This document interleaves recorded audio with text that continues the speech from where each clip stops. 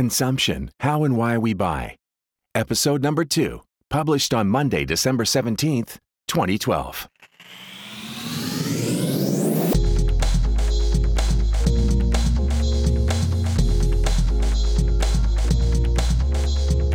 From Toronto, New York, and the Internet, this is Consumption, the podcast that explores the changing face of consumerism.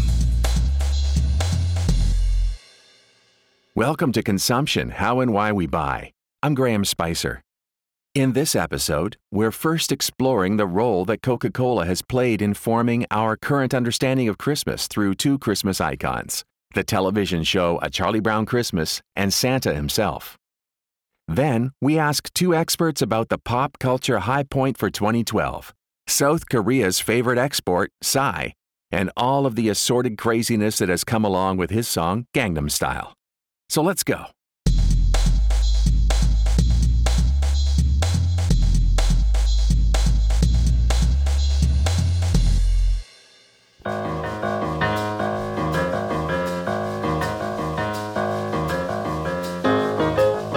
Coca-Cola has played a larger part than we suspect in how we all think about Christmas. We know that the purveyor of sugary water is one of the world's most savvy marketers. But did you know that Coke created Santa Claus? Well, not really, but their influence on how we view the jolly old elf has been considerable. We asked Ted Ryan, the head archivist for the Coca-Cola Company, to explain. Ted, thank you very much for joining us today. Thank you. It's a pleasure to be here. So the history of Santa Claus, as we know him here in North America, has been well documented. He's this mashup of the Dutch character Sinterklaas and England's Father Christmas, and then he was well described in Clement Clarke Moore's poem A Visit from St. Nicholas, which we probably all better know as The Night Before Christmas. And that was all the way back in 1823. But I know that the Coca-Cola Company has also played an important part in how we all imagine Santa. One that probably a lot of us aren't aware of. Could you tell us a little bit about the role that Coca-Cola has played?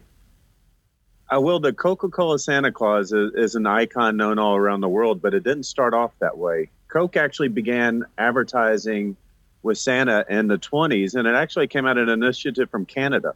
We were trying to make the drink a year-round drink, and we coined the slogan, "Thirst knows no season." And that came from the manager of the Canadian operations at the time, Eugene Kelly. And what better way to sell during Christmas than to sell during the winter than to associate yourself with Christmas? And in doing so, Coke got a couple of different Santa Clauses. The first one was just ugly as all get out. He looked kind of mean. He looked kind of ferocious. He was a very intimidating figure. The second one wasn't much better. He had a fierce look about him. You didn't know height or face. All that you saw were their face. Then in 1930, we hired Fred Misen to paint what was obviously a department store Santa taking a break while kids sat looking at him drinking his Coca-Cola during his break. But we knew that wasn't it. If Coca-Cola was going to have a Santa Claus, it had to be the real Santa Claus. So we, working with our agency at the time, Darcy, commissioned Haddon Sundblom, a well-known illustrator at the time, to give his vision of Santa Claus. And Sundblom pulled on his Swedish heritage, and he painted the real Santa Claus. It couldn't be anything but him. He was jolly. He was happy. He was decked out in red. He was grandfatherly. In later incarnations, he wasn't above sneaking in your fridge to take a bite of your turkey leg. It was Santa Claus. And that very first Santa by Sundblom was used in the 1931 ad. And then for the next 30 some odd years, Sundblom painted the Coca-Cola Santa Claus every year until 1964. I understand that before Haddon Sundblom and Coca-Cola came up with the image of Santa Claus that you did, that Santa Claus was frequently depicted in a green outfit rather than in a red one. Sometimes he wasn't the portly gentleman that we've come to know and love, but he was really quite thin, almost elfish looking. So it's certainly interesting the way that Coca-Cola has formed this imagery for us in our heads.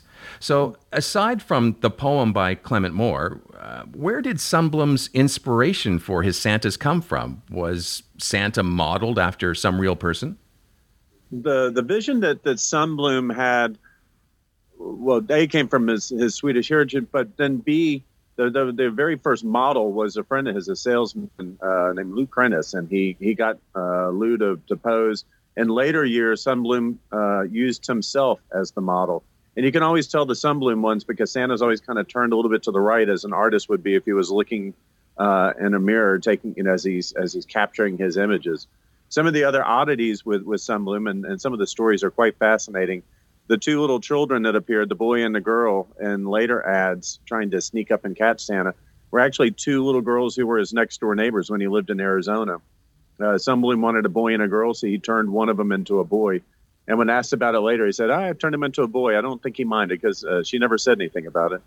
The dog was actually a poodle that lived next door as well that was a gray one. But every time it appeared in a Coca-Cola ad, it was black. The consumers loved the Coca-Cola Santa Claus. And as you said earlier, there are many images of Santa Claus. Sometimes he was short. Sometimes he was tall. He was called an elf, right? Jolly elf. So that's a short.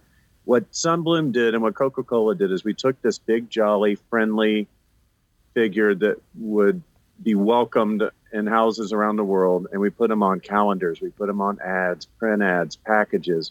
The very first one was used on the Coke's new invention, the six-pack, which was invented in 1923, but was really hitting the market in the 30s. And these forms of advertising went out to billions and billions and billions of people over the course of the 30 years. I'm always asked, did Coca-Cola invent Santa Claus? No, he was around long before then. What Coca-Cola did is create this modern, friendly image of Santa Claus that everybody knows and loves today. Now, another important part of the Christmas tradition here in North America, at least it is for me, is the animated television special A Charlie Brown Christmas. And Linus's monologue in the Christmas pageant is arguably the best-known contemporary telling of the Christmas story. And this iconic TV show, as I understand it, almost didn't happen. Could you tell us how Coca-Cola was involved? The story of how Charlie Brown's Christmas made it to air is a fascinating one. Lee Mendelson and Charles Schultz had been pitching a Charlie Brown animated special, but they wanted to do a baseball one. They had done, Mendelson had done a documentary on Willie Mays, and so after doing the best baseball player in the world, he thought, let's do the worst baseball player in the world, Charlie Brown. And this animated special of Charlie Brown, Good Grief Charlie Brown is what it was called. He was going to be the world's worst baseball player.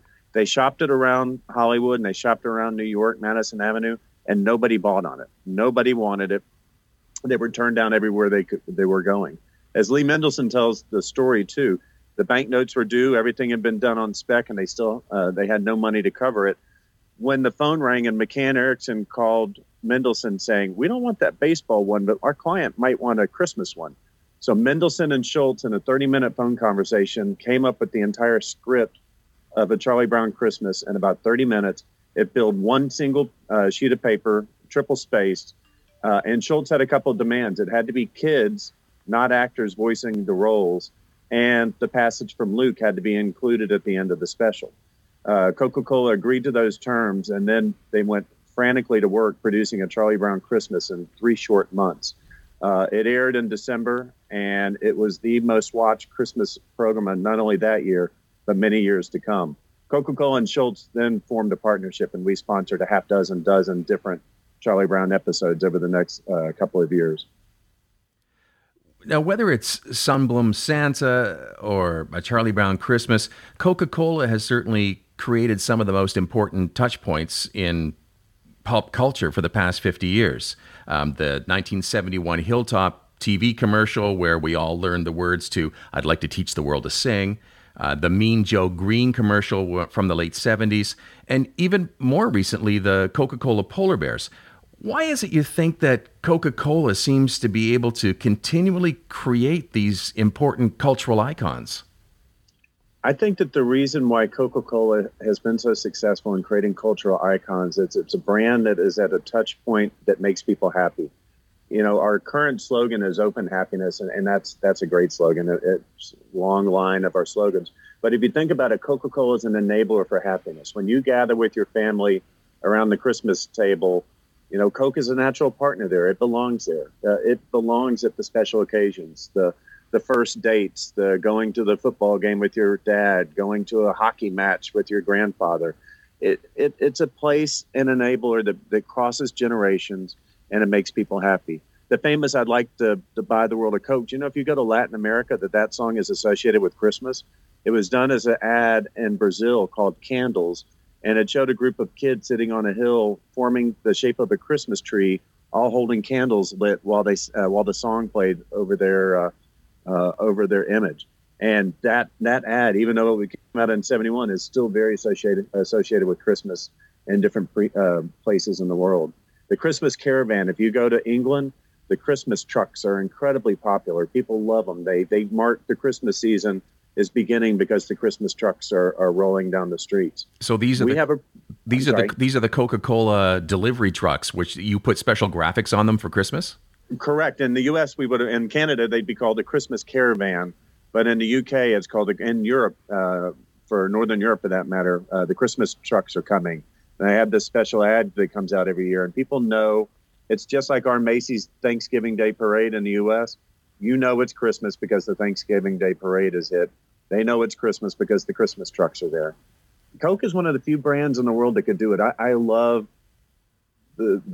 my job. It's the best job in the world because I'm a historian for a brand that is unlike any in the world, and it's just an amazing.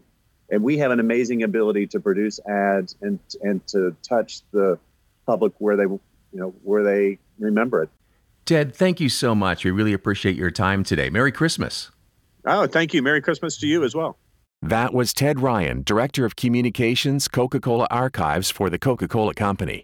We reached him at his office in Atlanta.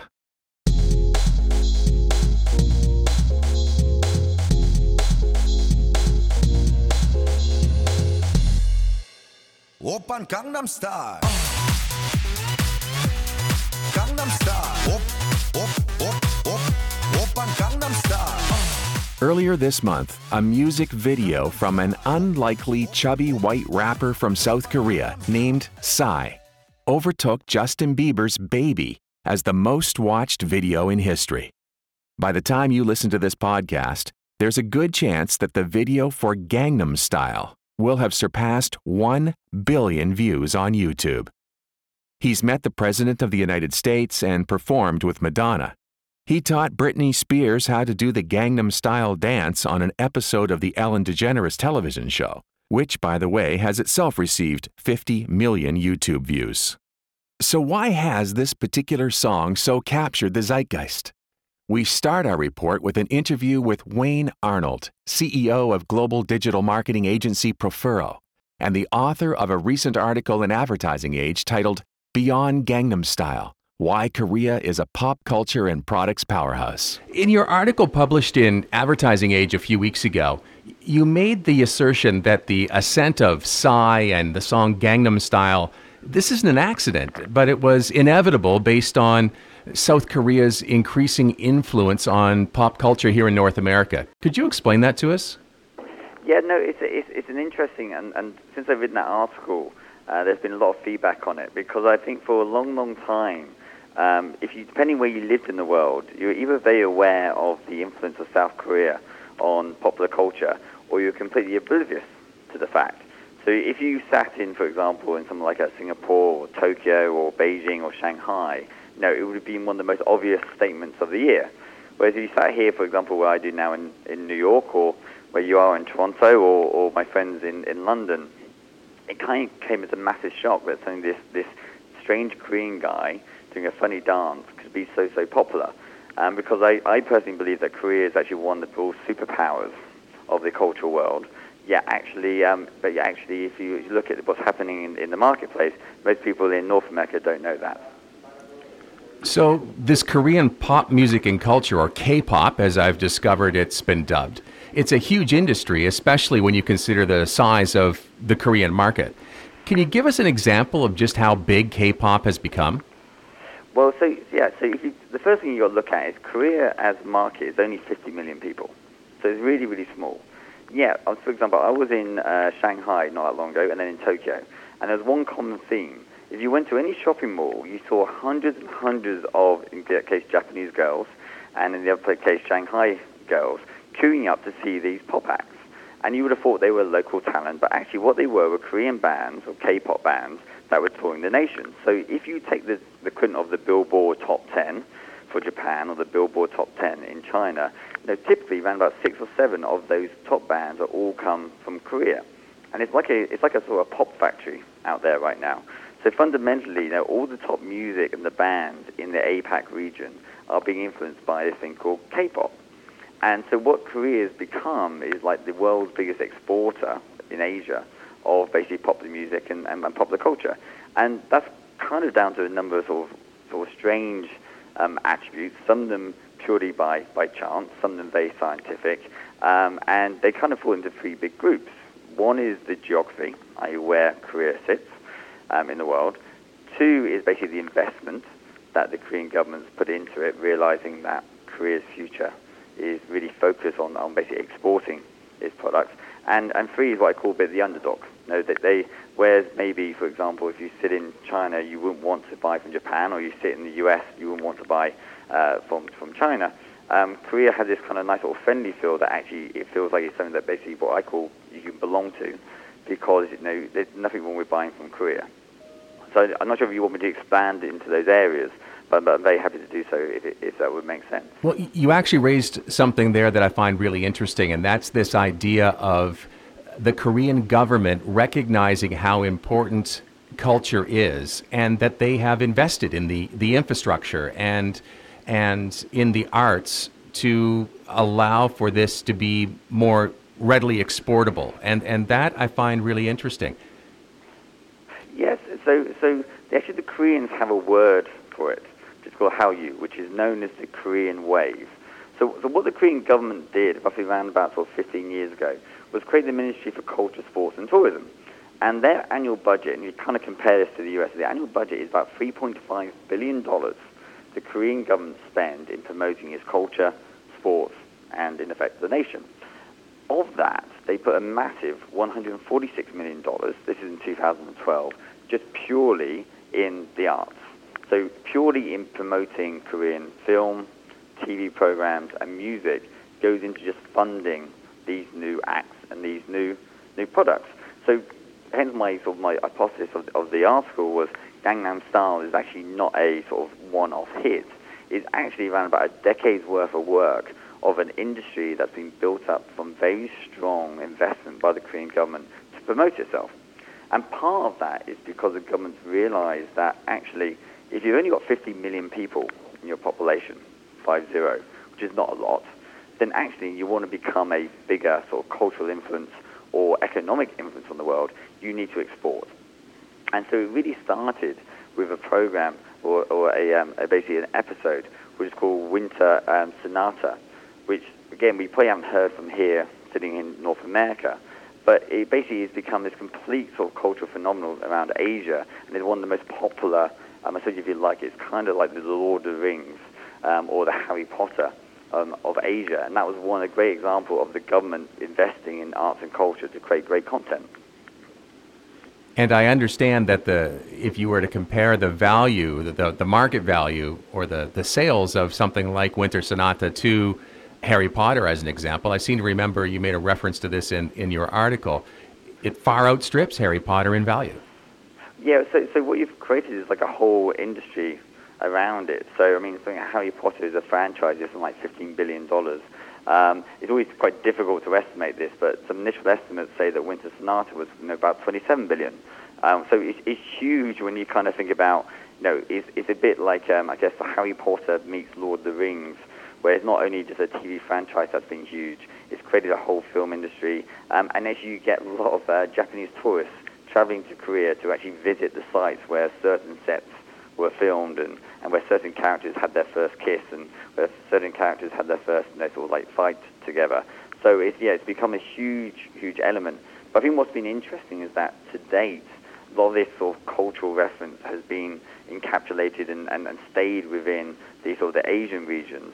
And really, sort of Gangnam Style was really the first one that really broke beyond the borders of Asia.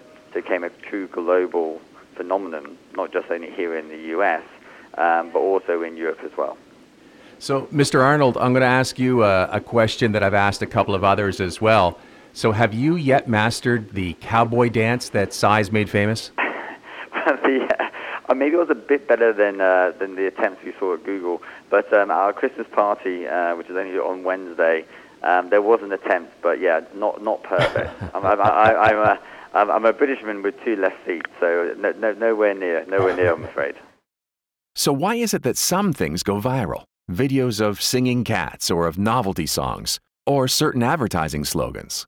Yet other pieces of content that arguably are just as creative or catchy remain obscure. And more importantly, how can we get this podcast to go viral?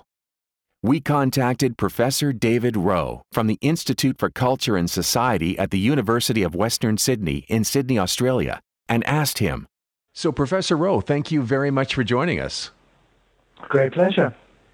So, North America, we've just become Psy obsessed over here. The song Gangnam Style is heard everywhere, and celebrities and sports stars are seen doing the cowboy dance that Psy does in the Gangnam Style video. And Psy, he's got to have been a guest on every talk show in America.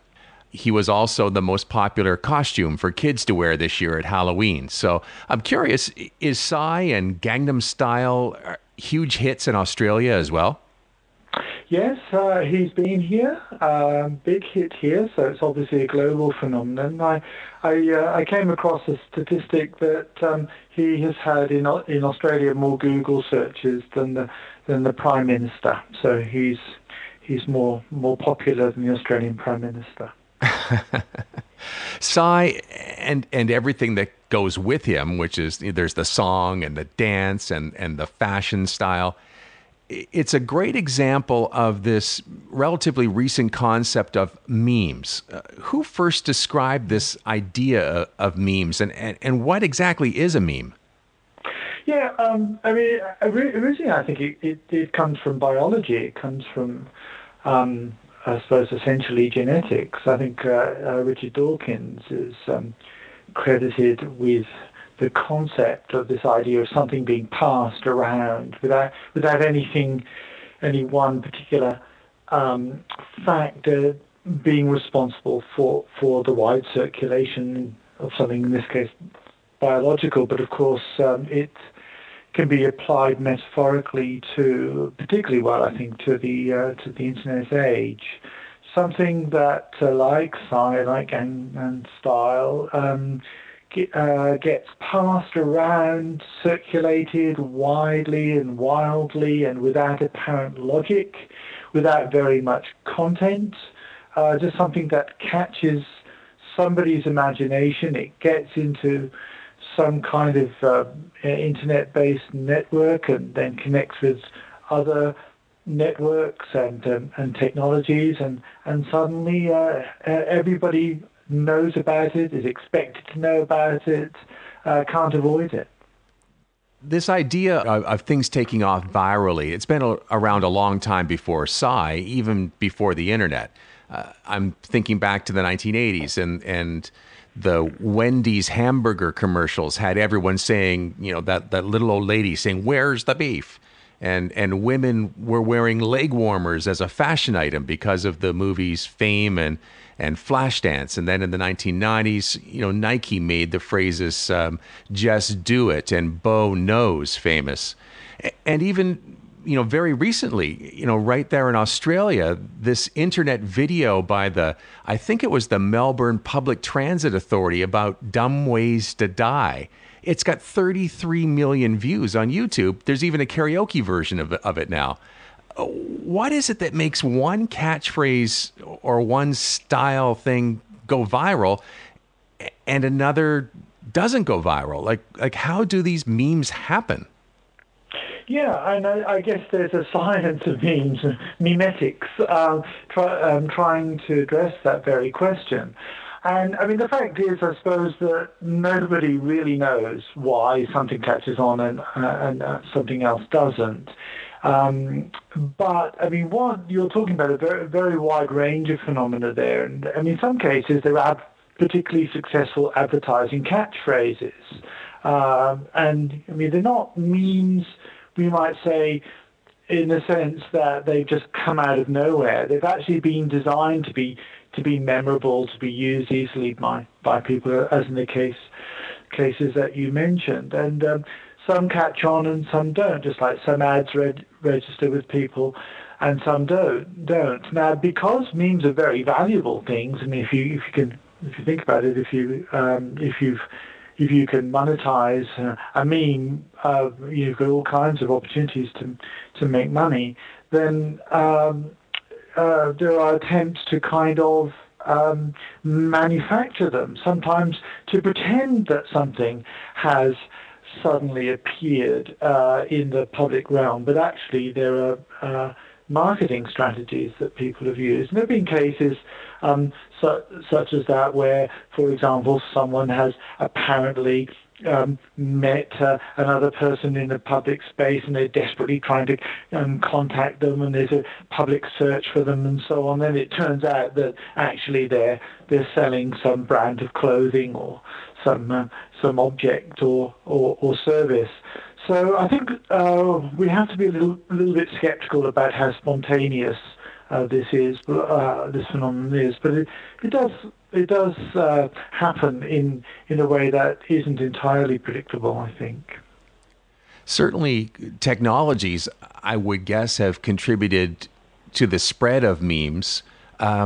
Which technologies specifically have made memes spread that much more quickly? Well, yes, what we broadly call social media, I suppose, is the key to the spread of a meme, although, of course, it's also conveyed via the mainstream media. So we get this kind of funny interplay, strange kind of interplay between what you would say are the institutional big mastheads, big television companies and so on, and then somebody just operating out of their little home office. I guess the key technologies or applications will be internet-based and mobile phone or cell phone-based. I would think Twitter would be probably one of the best suited ways of circulating a meme. I mean, 140 characters gets everywhere, linked to something. Suddenly, if you want to watch the side video, you can watch it instantly. And of course, the mobile side of technologies means that you can pick it up anytime, anywhere. So these are, I think, really the crucial technologies, yes. So do memes last, or by definition, do they fade away just as quickly as they arrive? Will we still be hearing from Psy in 6 months or 8 months from now? I rather doubt it. I mean, loath as I am to predict these trends. I noticed, for example, that he's signed on with Island Records, major American record company owned by Universal. So he's got some serious corporate grunt behind him now. It's just a question of how long the phenomenon can go and how far it can go. It's already a parody, so it's very hard to self-parody. So there have been parodies of the parody. I mean, it's obviously amusing. There's perhaps an element of irony or critique or satire there. How far can it go? Very hard to tell. Generally what happens is there's an enormous spike. There's an energy behind a meme. So people need to know.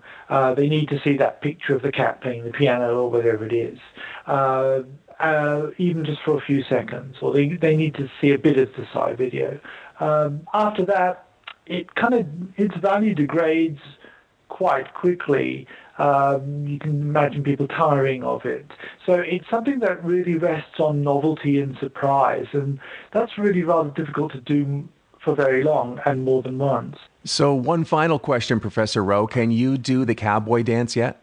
No, I think when one gets to a certain age, dignity becomes of the essence. And so I do enough, I'm sure, as far as my children are concerned, embarrassing things. And this is one that I've passed on. Professor Rowe, thank you so much for speaking with us today. Great pleasure. I really enjoyed it. Thank you. We reached Wayne Arnold, CEO of digital marketing firm Profero, at his firm's offices in New York. Professor Rowe joined us from his offices at the University of Western Sydney in Sydney, Australia. For more information on both and other reference materials, check this episode's show notes at consumptionpodcast.com. Oppan Gangnam Style.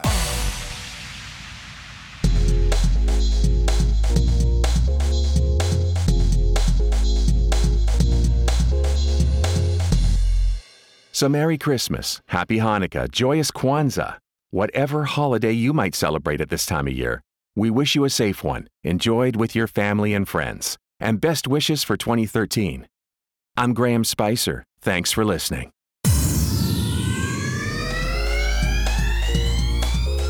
Thank you for listening to this episode of Consumption.